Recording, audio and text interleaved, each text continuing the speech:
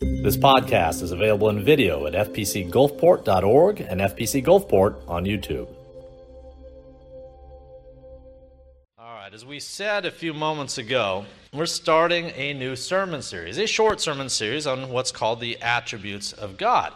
And today, the attribute we're talking about is God's omnipotence, or His power. Now, before we go any further, let's make sure that we're all on the same page when we use this word. Let me ask you a couple of questions.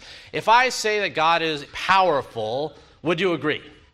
Yes, all right, we're on the same page so far. If I was to say He's all-powerful, would you agree? Yes. If I was to say that there's nothing that God can't do, would you agree? Well, let me explain what I mean. Again, this is trying to get us all on the same page. You see, we know that God's powerful. That's not a shock. It's in the job description of being God, that He's powerful, He's all-powerful. With that said, if I was to ask you if there's certain things that God can't do, the answer is yes. God can't sin. God can't lie. God can't steal. God can't cease to exist. There are things that God cannot do. God cannot create a rock or a boulder that's too heavy for Himself to lift. God cannot heat a burrito that's too hot for Himself to eat. There's things He can't do that would put Him in conflict with His own nature. You understand that? So when we say that God is omnipotent, we're saying, yes, He's all-powerful. However, that doesn't mean He can do anything. He certainly cannot cease to exist. He cannot sin. He cannot lie, and the like. He can't do anything at all, but He can do anything He wants to do. So that's one qualifier as we set out this morning. Beyond that, of the things that God does, is there any force or entity or enmity that can push back and frustrate His will? Well, no. When we say that God's all-powerful, another thing we're saying is that there's no one in this room, there's no one outside this room that has the ability to frustrate His purposes. God is transcendent, and what that means is there's nothing above Him. There's no one above Him, no force, no entity, no group of entities that have the ability to frustrate His purposes. If you were to take the combined power of all the people in this room, our power is not enough to contend with God. If you were to take the combined power of every demon in hell, every angel in heaven, every bird of the sky, every beast of the fields, every person in this room, every king, every nation, pile them up cumulatively and seek to contend against God, we could not budge Him an inch. As the saying goes, it would be like the force of a gnat pounding its head against a world of granite. Would not make a difference. God is powerful. God is all-powerful. And yet, what we're seeing in today's text is interesting. What we're seeing in today's text is that in spite of that imbalance, which I think we all know is true, in spite of the imbalance of God's power compared to ours, even cumulatively, in spite of this imbalance between the strength of God and the strength of men, the irony is that men still try to contend and fight against their Creator. They still try to contend against Him thinking that they can prevail. That's what we see in the first three verses of today's text. If you would, take a look with me again. We're going to go through this 4 stanzas, 3 verses each. We'll go through the one block at a time. The first stanza is 3 verses, and you'll notice it comes through the point of view of the world. The world is the first 3 verses. The second 3 verses come through the point of view of the Father. The third set is the voice of the Son, and the fourth set is the voice of the Spirit. So take a look at the first 3 as we continue. Verse 1. Why do the nations rage? The people plot a vain thing. The kings of the earth set themselves, rulers take counsel together against the Lord and against His anointed, saying, let us break their bonds in pieces and cast away their cords from us. You know, if you want to know, let's say you got 2 guys, 2 men. You want to know which of the 2 is more powerful. Well, there's ways you can test that, right? You can take 2 guys, you go have a bench press competition. Maybe you put them in an MMA cage or what have you. The power of one person in contrast with another person can be tested. There's a lot of ways to accomplish that. With that said, sometimes people, and I think it's really all the time people, misjudge their own power. Misjudge their own power or how much power they have. Back in the 80s, this does date me a little bit, but in the 80s, I was young, But I was watching wrestling with my dad. I'd probably watch wrestling, 5, 6 years. My dad and I on Saturdays, we'd watch wrestling. Now, one of the things that was kind of funny back in the day was they'd cut these promos. You'd have these scrappy wrestlers. Some of them were kind of smaller guys, muscle-bound, but smaller guys. They'd flex and pose and sweat and yell and scream, and they'd say something like, they'd look at the camera and they'd say, "Andre the Giant, I'm coming for you. When I get into this, the squared circle, when I get in there, I'm going to rip your head off," and the like. Now, I watched wrestling a lot of years, and I never saw anyone rip the head off of Andre the Giant. What's the point? The point is this, that we sometimes misjudge our own power and ability to defeat our foes, to overcome our adversaries. At the same time, we often misjudge the power of our adversary, of our enemy. In verses 1 through 3, that's what we're seeing. In these verses, you've got the kings of the earth, the rulers of the nations. You have the powers that be, and they're plotting a victory, right? They're plotting a victory, scheming about how they are going to win. Only this time, they're not going against Andre the Giant. This time, these guys are going against God himself, the triune God, which we see throughout this text. Now, how do you think, if that's all you knew, if you just had the first 3 verses to look at it, how do you think that's going to turn out for these guys? Well, not too well. You see, you could take every muscle, you could take every weapon, you could take every nuclear weapon and every arsenal on earth, and you could point it all at the throne of God in the heavens above. It wouldn't budge him an inch. It wouldn't even cause him to stand up. All of our armies, all of our power, and yet that doesn't stop men from scheming and thinking that they can. You see what's going on in verse 2. The kings of the earth set themselves. Verse 2 says, they set themselves, they gather together, right? They gather in the war room, and the rulers take counsel together. Use the hushed tones, the smoke filling the room. They come together against the Lord and against his anointed, saying, "Let us break their bonds in pieces and cast away their cords." Some of you are familiar with the movie Dr. Strangelove. Actually, the war room and Dr. Strangelove, they all come together and the smoke is filling the room, and they're all talking about how they're going to do what they're going to do.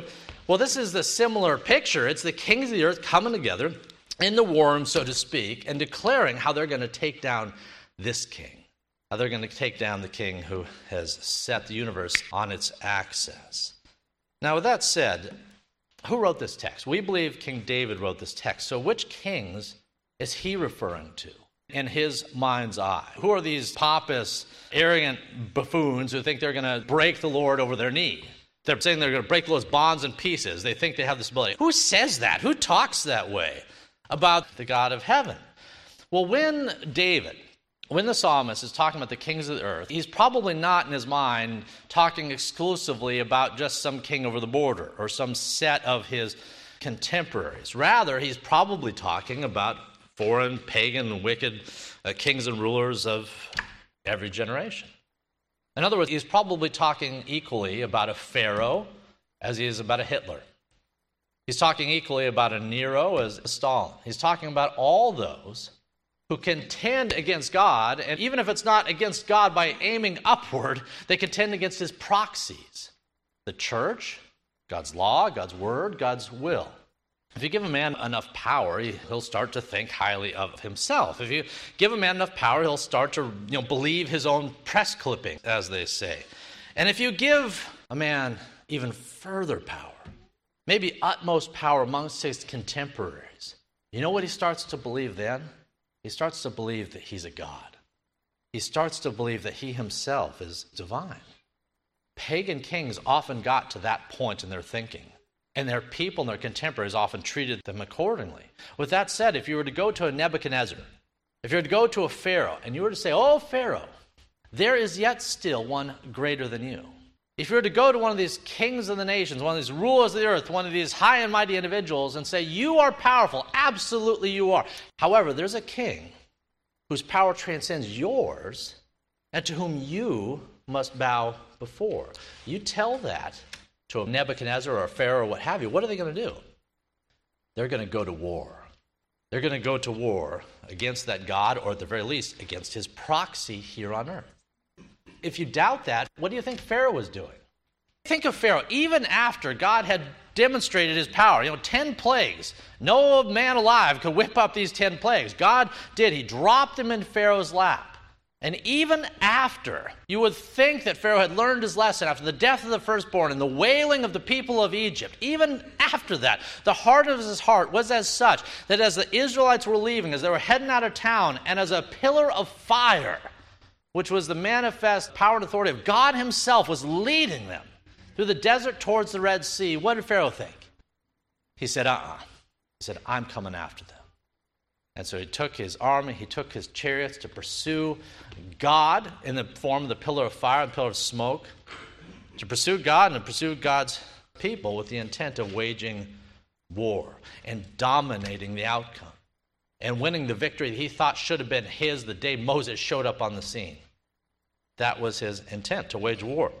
Pharaoh thought he could break the will of God, that the bonds that God was looking to set upon him, he could break them in pieces. And so Pharaoh sent his entire army out to do battle. Not a one of them returned. Not a one of them came back. That brings us to our next verses 4 through 6. This is the word of the Father.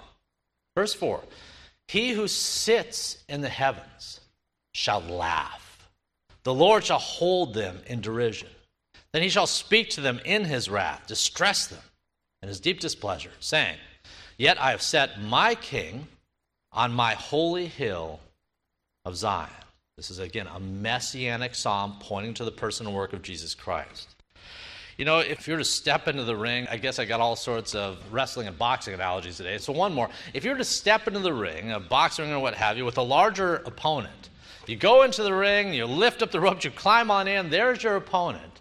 And as you look at this opponent, maybe it's a sizable opponent, if that opponent was to look at you and to start laughing, that would probably be one of the most unnerving things that he could do. One of the most unnerving things. Why? Because we do not laugh at that which doesn't threaten us. We tend to laugh at those things we think pose no threat. And that's what we see in verse 4. See, in the previous verses, what happened? In the previous verses, you had the war room, right? The smoke-filled room, the guys talking, the kings talking about their plans to defeat the purposes and the will of God. People, kings and rulers of every generation, they come to this determination. Even corporations in our own day can do that. There's all manner of smoke-filled rooms, so to speak, by which people plot and scheme, either against God himself, against God's word, against God's church, against God's people. They do that, and what happens in verses 4 through 6? Well, verses 4 through 6, we see that God is not threatened in the least. All this weird stuff that's going on in the world around us, you know, it might unnerve us a little bit, but it absolutely does not unnerve God. God is not sitting in heaven when odd stuff happens in the media, the press, the world around us, twiddling his thumbs, wondering, oh my, what am I going to do about this? He's not anxious. He's not nervous. Even if all the kings of the earth were to plot against him in a single moment, he's not worried about their impending attack. Now, how do we know that? Because verses 4 through 6 say he doesn't even get out of his chair. Verses 4 through 6 say this God remains seated. He doesn't even bother to plant his feet. He sits in his throne, reclining, so to speak, and the first thing he does is laugh. That should be sobering. That should be sobering for any king, any business, any entity that determines to plot against him or his people or his word or his church. God's response to all of that is to laugh, at least at first. At least at first. But he doesn't laugh long. He doesn't laugh long. I want you to notice in verse 5, God's laughter turns to fury. God's laughter turns to anger. Now, are there any examples of that? Well, yes. I mean, we just talked about the example with Pharaoh, the way he dealt with this king, this leader among men, who posed and positioned himself as a god among his people, and who contended against him. God dealt with Pharaoh and his people, and he dealt with them definitively. There's a lot of other examples. I was thinking, is there any in the New Testament? And one came to mind in Acts chapter 12. In Acts chapter 12, there is a villain.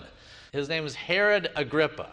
Now, what did Herod Agrippa do? Well, he was the king of Judea around 41 BC.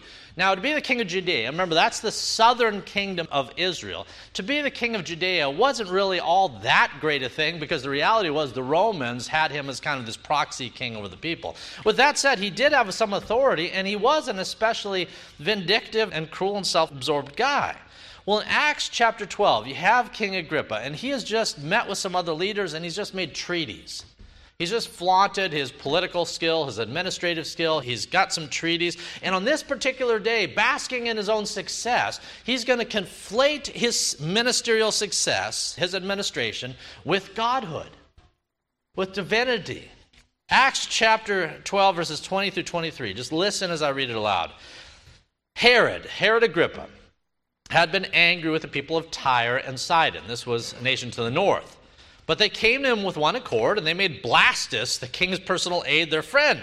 And they asked for peace because their country was supplied with food by the king's country.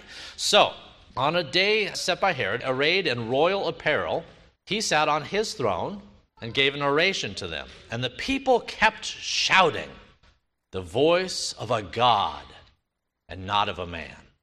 Then immediately an angel of the Lord struck him, because he did not give glory to God, and he was eaten by worms, and he died. In Acts 12, you have a king.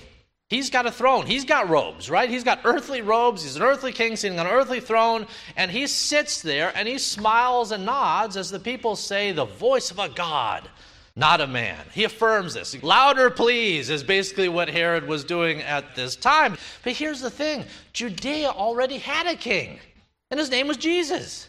Judea already had a king. There was one reigning in Zion, so to speak. At this point, remember, this is Acts 12. Jesus is already resurrected. Jesus already ascended. He's already seated at the right hand of the Father. The whole earth is his footstool. Again, that's a picture of power, right? The earth is his footstool. And that's where Jesus is. At this point, Judea had the only king that they ever needed. His name was Jesus. We see in verse 6 of today's reading, God says, "I have set my king. I've set my king on my holy hill of Zion." With that said, what business did Herod have exalting himself as divine in the midst of God's people?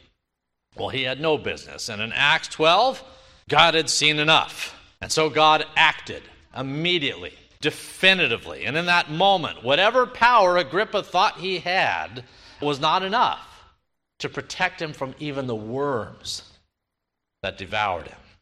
Do you see the irony and the indignity and how Herod went down here? One moment, he's encouraging people to call him divine. Moments later, worms, probably parasites that were so small he couldn't even see them, are unleashed upon him, taking him down from the inside out. Let me ask you just a thinking question. If you can be defeated by a worm, how powerful are you?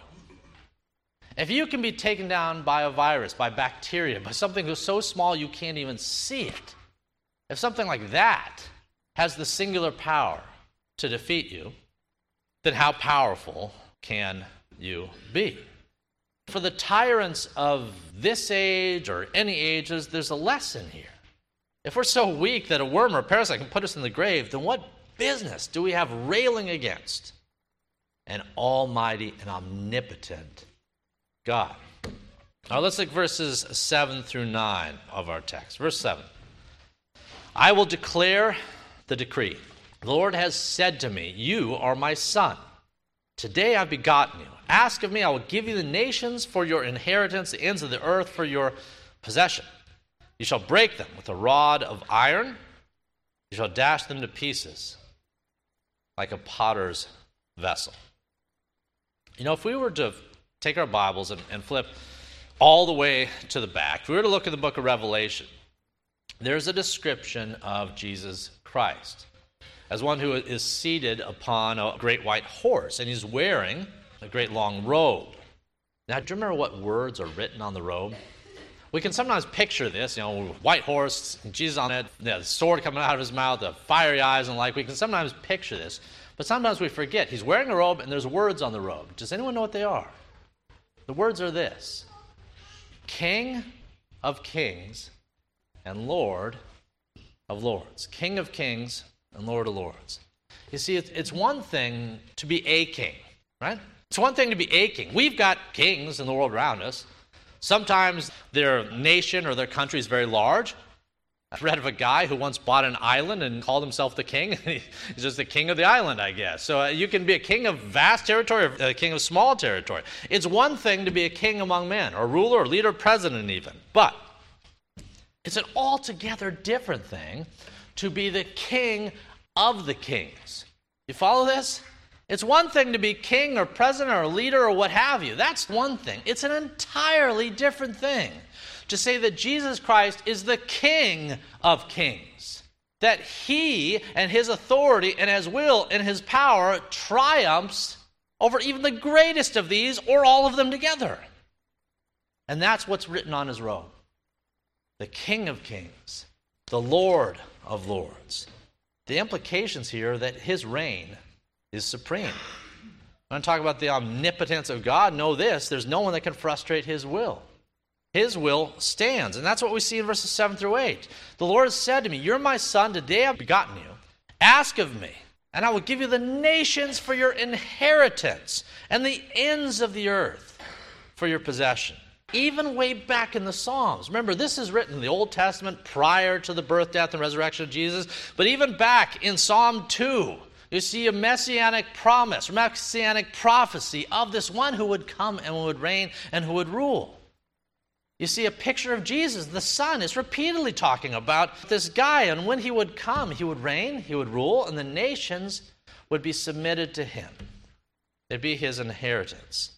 Psalm 2 is declaring the coming, the advent of one who would be the King of kings, the Lord of lords, one before whom every knee shall bow. That's omnipotence, where there is not a one who can stand against you, where you have all the power. You say something, it comes to pass. You desire something, it happens. And everyone, from the smallest to the greatest, bows before you. That's who Jesus is. That's the power and the authority he has. And when this one comes, all of us, every man, woman, and child in this room, and every man, woman, and child in the world around us, every culture, every age, has just one choice, really. You bow before him willingly, through the grace of God working in your hearts. You bow before him willingly, or you're broken, a rod of iron. Now, presuming that that's true, and I would submit to you it is, assuming that it's true, who do you think is the hardest to convince of Christ's authority? Who's the hardest to convince? Well, it's probably going to be the leaders of any given age, because they like to think that they're the ones in charge. And that brings us to our final verses. Let's look at verses 10 through 12. They contain a warning to these individuals, to those who continue to contend against the power of God. Verses 10 through 12. "Now, therefore, be wise, O kings. Be instructed, you judges of the earth." That's another way of saying, guys, time to think this through. Let's pause. Let's think on this for a moment. "Be wise, O kings, be instructed, you judges of the earth. Serve the Lord with fear. Rejoice with trembling. Kiss the Son, lest he be angry, and you perish in the way, when his wrath is kindled but a little." And then finally, verse 12, most encouraging words in this chapter is the ones it closes with. "Blessed are all those who put their trust in him." Some are broken, some are blessed. What's the distinction between the two? The relationship they have with Jesus Christ. As we look to wrap up this morning, let me ask you, have you heard of the phrase El Shaddai, the Hebrew phrase? The Amy Grant song, El Shaddai. El Shaddai. What does that mean, though? Remember, there's so many names of God, and some of them are Hebrew, and we kind of lose track. Adonai, El Shaddai, what have you. What does El Shaddai mean? Well, let me tell you what it means in Latin, which will help you understand what it means in English. In Latin, it's Deus Omnipotence. Deus Omnipotence. In other words, El Shaddai means God Almighty, or the omnipotent God. El Shaddai doesn't just speak to his grace or his love, which we absolutely know that he has and he pours out in great measure, including the hearts of you and I here gathered this morning. It doesn't just refer to that. El Shaddai is reference more specifically to the power of God, to his omnipotence. You see, back in the Old Testament, they had gods. Even in the New Testament, when Paul shows up in Athens, they had gods. They had all sorts of gods. There was a pantheon of gods. Paul walks into Athens and looks around. There's statues and altars to just about every god. They even made an altar to something they just called the unknown God in case they forgot one. There's all manner of gods. Old Testament, New Testament. Everyone had their gods, and all of these gods had limited jurisdiction. Think about it. Why would Athens have all these gods? Well, the reason why is because the people, as they manufactured these things out of wood and sawdust and whatever else they had, as they manufactured these false pagan pretend gods, they assigned to each one of these gods different powers. They said, well, this god will be the god of the rain, or this god will be the god of the fields, or the trees, or the flowers, or the frogs, or what have you. They gave a limited jurisdiction to each one of their deities. And then if they had a specific need in a specific area, a fertility god or what have you, then they'd go and make sacrifices to that particular god. In the Old Testament and in the New Testament, they had all manner of gods who had limited jurisdiction. With that said, what does El Shaddai mean? El Shaddai is God Almighty. There is no area in your life today that he does not have control of or say over. It means there's nothing that can happen that falls outside of his ability to affect. El Shaddai means there is no limits, there's no jurisdiction upon God that in any way narrows his band of options or choices. God does not bend his knee to anyone. Everyone is called to bend their knee to him.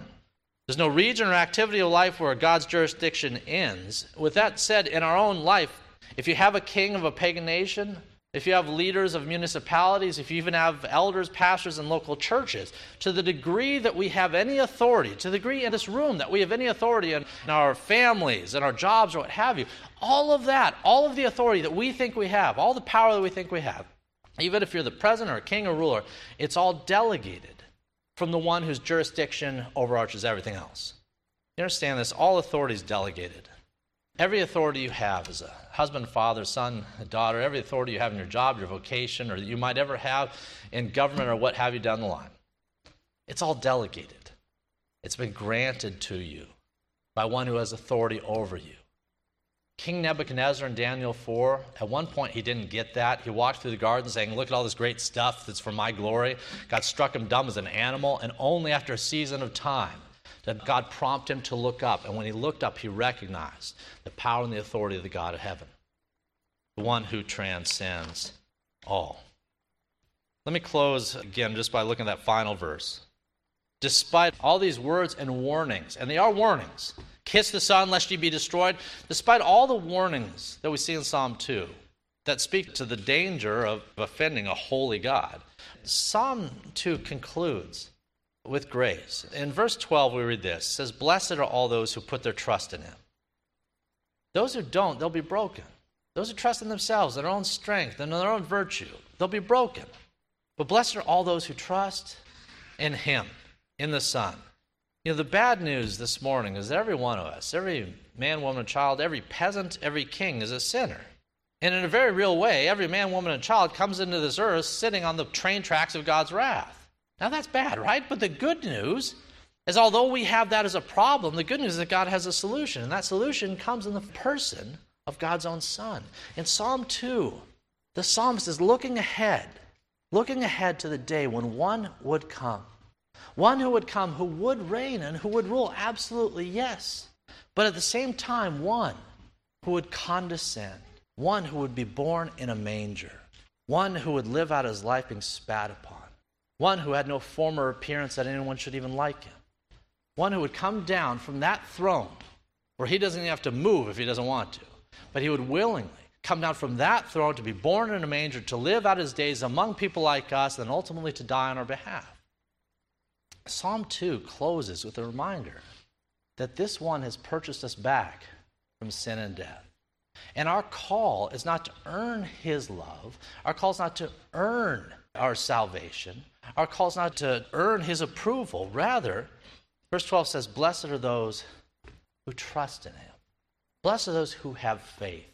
This morning, if you have any hope for the future, it's not based on your own strength any more than the kings of the earth. Your hope for the future, your hope for the other side is not based on your own strength. It's based on the strength, the person, and the work of Jesus Christ alone. So our response should be what verse 12 calls us to do. It's to trust in him. Stop relying on our own strength, on our own glory as Herod Agrippa did, but point only to the one on the throne.